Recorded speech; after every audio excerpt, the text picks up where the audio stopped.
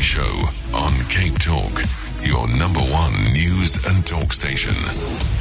The Money Show brought to you by the Old Mutual Investment Group. Do great things. We're doing the science of the boardroom this evening, and maybe boardroom bust-ups, and certainly boards are things that are best left alone, probably. We tend to ignore them. They're full of high-powered individuals who know best, and they do mysterious things behind closed doors, and ultimately they determine the way in which companies are run, and they're terribly important. And we don't think about them, frankly, until they go completely pear-shaped. And in the last year, we've seen the SABC have various eruptions, as we've become used to at the SABC. We've seen SAA lurch from crisis to crisis. But we also saw two private sector boards in turmoil last year. HCI, Johnny Copeland, and probably his best mate, falling out. And that was terribly disappointing from an historical point of view.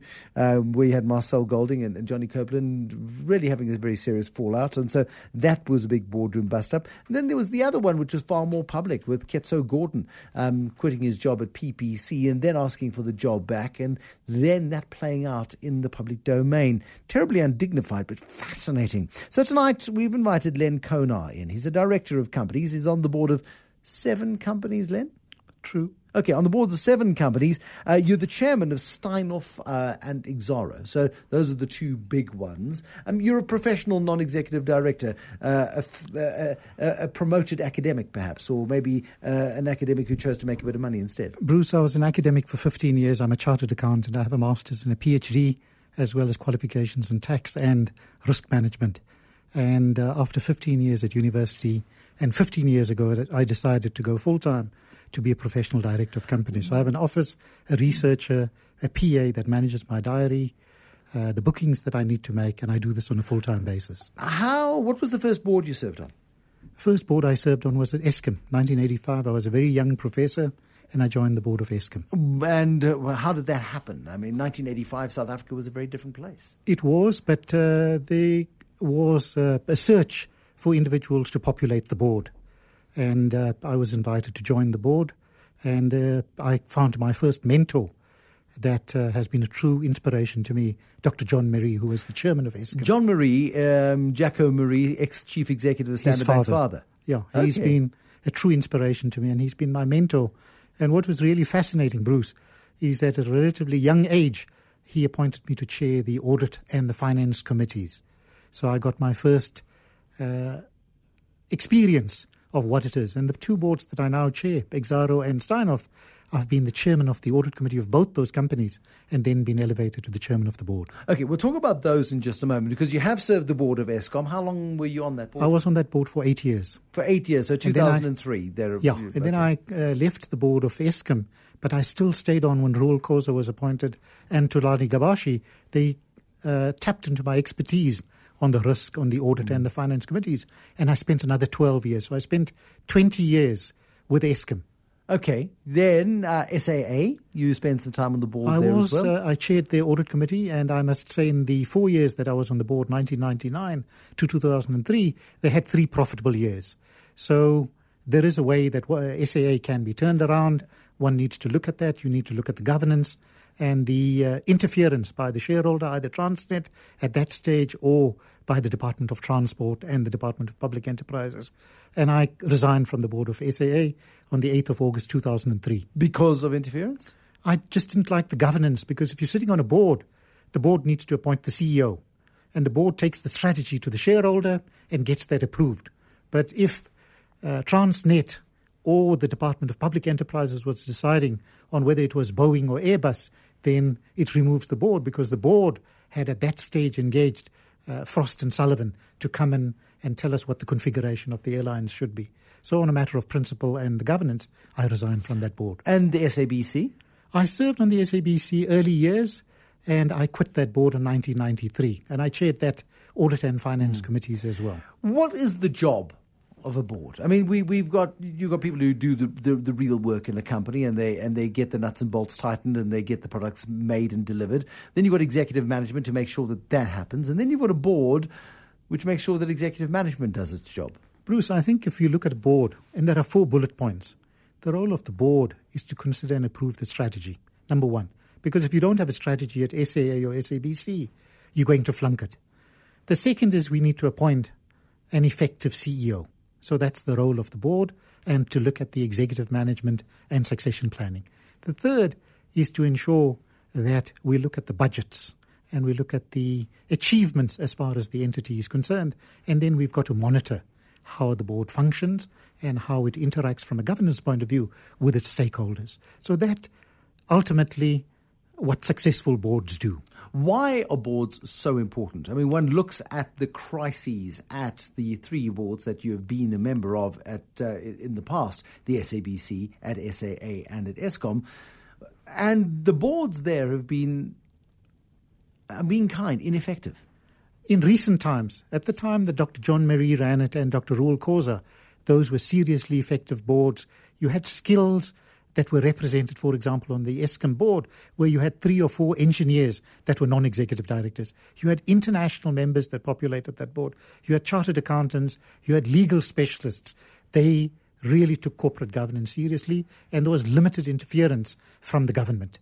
We indicated what our business plans were, and government said, yes, it's fine. Eskom was the lowest cost electricity provider at that time. The same with the SABC. At that point in time, it collected the licenses, it ran a couple of channels, and then it increased its output. As far as SAA is concerned, when you've got interference from a decision-making point of view, you'll have an ineffective board, because you cannot run now to the Ministry of Finance or to the Department of Public Enterprises. You've got to get your strategy, you've got to get your shareholder compact approved by the board, and then you take it forward. And then on an annual basis at the annual general meeting, you meet with the minister, but you can provide quarterly updates, which you are required to do in terms of the Public Finance Management Act. But unfortunately, these boards are not populated with the skill set that can drive these entities forward in the most professional manner. So when you've got cadre deployment, for example, onto boards, you've got to look at what skill set Eskom needs, or what skill set the SAA or the SABC needs. I'm all for transformation, but you've got to populate these boards with the rainbow nation that we have and the skill set, and there's got to be a respect on those boards and a non-negotiable as far as ethics and corporate governance. So if you've got those criteria in place, I can see our country being transformed, Eskom and the other entities also moving forward positively. Is that why we are in a mess as far as SAA, Eskom, and let's leave the SABC out of it for the time being, but SAA and Eskom particularly are great examples of entities that have had multiple managers in recent years, multiple boards, multiple strategies, multiple interfering ministers over time as well. That would be a superficial response. I'm not on those boards any longer, but looking at the corporate governance and the skill set on those particular boards. So you've had 6 or 7 resignations from SAA, really talented young people, but that understood governance, lawyers as well as chartered accountants that were really doing a good job. So you've got to understand what fleet do you want, what's your long-term strategy, which routes are you going to fly. And I saw SAA today in an alert stating that they were cancelling the Mauritius route. No, I saw that headline as well, but I clicked on it. And it's just because there's a cyclone. It was Business Day being very naughty and getting traffic to their website. Okay. So I looked at it, no, they can't do that. Those flights are never empty. How, Agreed. It would be great for Comair. They just simply take up the capacity. But no, it's because there's a cyclone. So it was a very cheeky and naughty headline. But our assumption immediately is Nico Besaidnote is shaking the cage as much as he can. And he's done well at Mango. Got to give him credit. He's an operator. He understands to get the bums onto the seat, what the cost of an airline mile is, what the load factor is. So he's an operator with industry experience, and you need to support appointments like that. Absolutely. We talk about these public sector boards like they're unique and they're a shambles and they're a disaster zone because of government interference. But the private sector in the last 12 months has also not covered itself particularly in glory, has it? I mean, PPC and HCI have been spectacular public examples of what can go wrong in the boardroom. But Bruce, that's a very, very limited sample, and one needs to be fair about this. And all boards, Bruce, in my humble opinion, should have a crisis management plan in place. How do you handle conflict?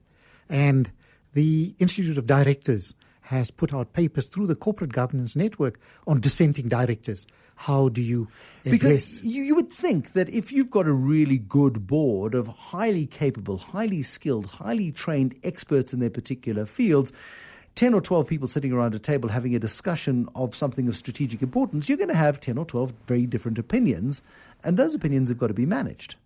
And that's ultimately the role of the chairman. And you would sit on boards like that at Exxaro and at Steinhoff, where you chair those boards, where you've got to manage the egos and the conflicts. Absolutely, Bruce. I make a point of meeting with the CEOs of these companies, and you can manage the dynamics. And this is what is very important, that if you're the chairman of the board, as I'm at Exxaro and Steinhoff, I attend every committee meeting. I'm not a member of the audit committee, but I attend the audit, the REMCO, the safety. You're allowed to sit and watch, not necessarily involve yourself. I attend those meetings and I will offer strategic and tactical advice from time to time. Similarly with Steinhoff, I'm chairman of the board and chairman of the nomination committee, but I attend the social and ethics, the audit, the risk, the REMCO, all the committees. So I'm familiar. And then I meet with each of my board members on an annual basis. I meet with the CEO before the board meeting. I have an office at Exxaro that I go to on a weekly basis. They pay me a handsome fee. And so I interact with Steinhoff, with the company secretary, with the CFO and Marcus Uester on a weekly basis. We engage with each other. I attend the EXCO meetings of Steinhoff, which are chaired by Marcus. And he would ask Bruno Steinhoff and myself, as non-executives, Len, what do you think of this particular deal, or can it be structured differently? But I'm not actively involved. I'm an observer, and I will make strategic inputs. As an advisor. As an advisor. But that's the role of the board, isn't it? And then I can manage the egos of the individuals. And I'm blessed in that I've met some really effective directors like Brian Connellan, Derek Cooper, John Marie, Russell Loebscher. And then I look at the Steinhoff board, and I'm blessed to have Yanni Mouton on the board, Klaus Down. And you look at the serial entrepreneur who's had enormous success, Christo Visa. I'm humbled in their presence, and I'm chairing their board. These are extraordinary individuals. How do you cope on a board where you've got Yanni Mouton, who's created a 20 billion rand business in 20 years, Christo Visa, who's one of the wealthiest people in the country from scratch, with the creation of Pepcore and ShopRite and Invicta and other entities as well, and now with his involvement in Steinhoff.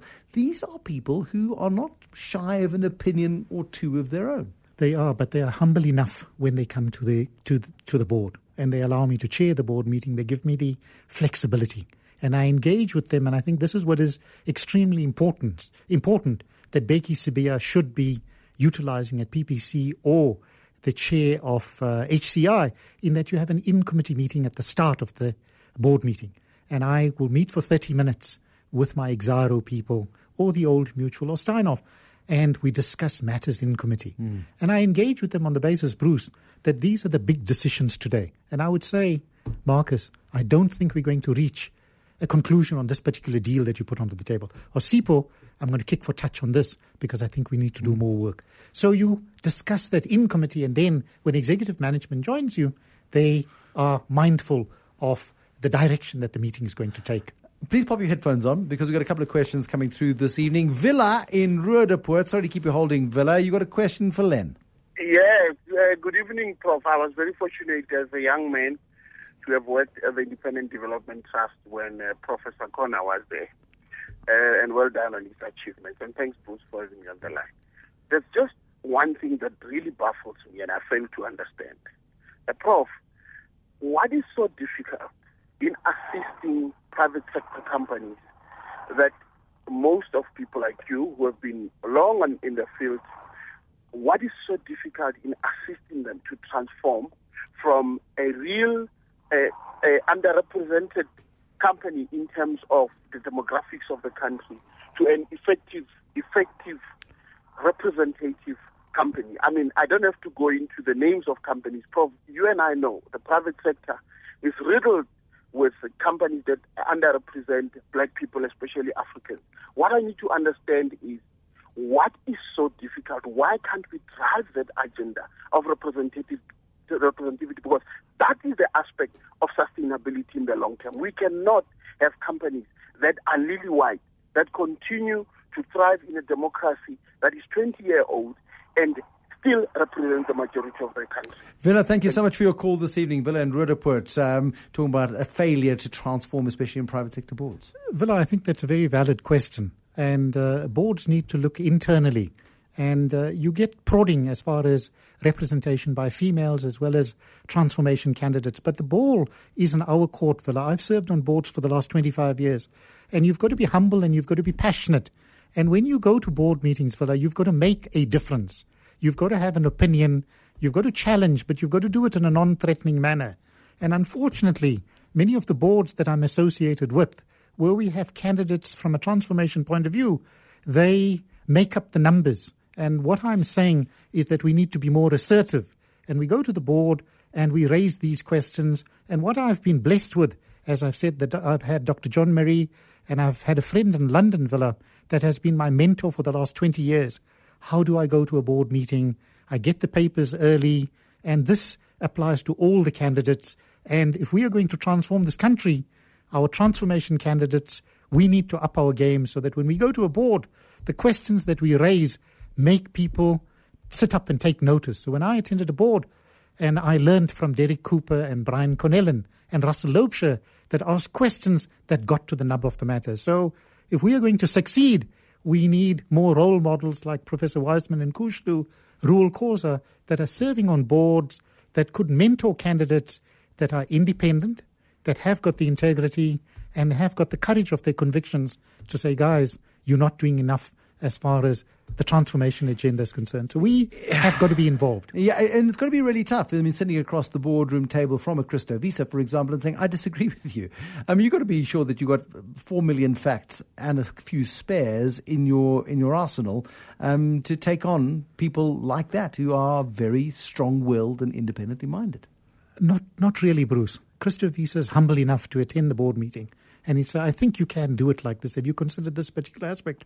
And it's the way also you approach it. Where PPC went wrong was it seemed like a dogfight in the boardroom. It seemed very destructive. It's laudable that you've got these individuals like Yanni Mouton that would ask, have you thought, instead of having that scrip dividend of paying out in cash, and what would the implications be of moving money around the globe as far as Steinhoff is concerned? Yeah. As far as Exaro is concerned, if we issued scrip, what would that do to the BEE holding in the company? And what percentage would take up a scrip instead of the cash? So these are perceptive questions. And board members, my plea is transformation as well as all other candidates that have been empowered, please find yourself 1 or 2 mentors that could guide you, that you could bounce off ideas so that when you go to a board, they would say, wow, I wish I could have asked the question that Len asked, or Brian or Derek. Yeah.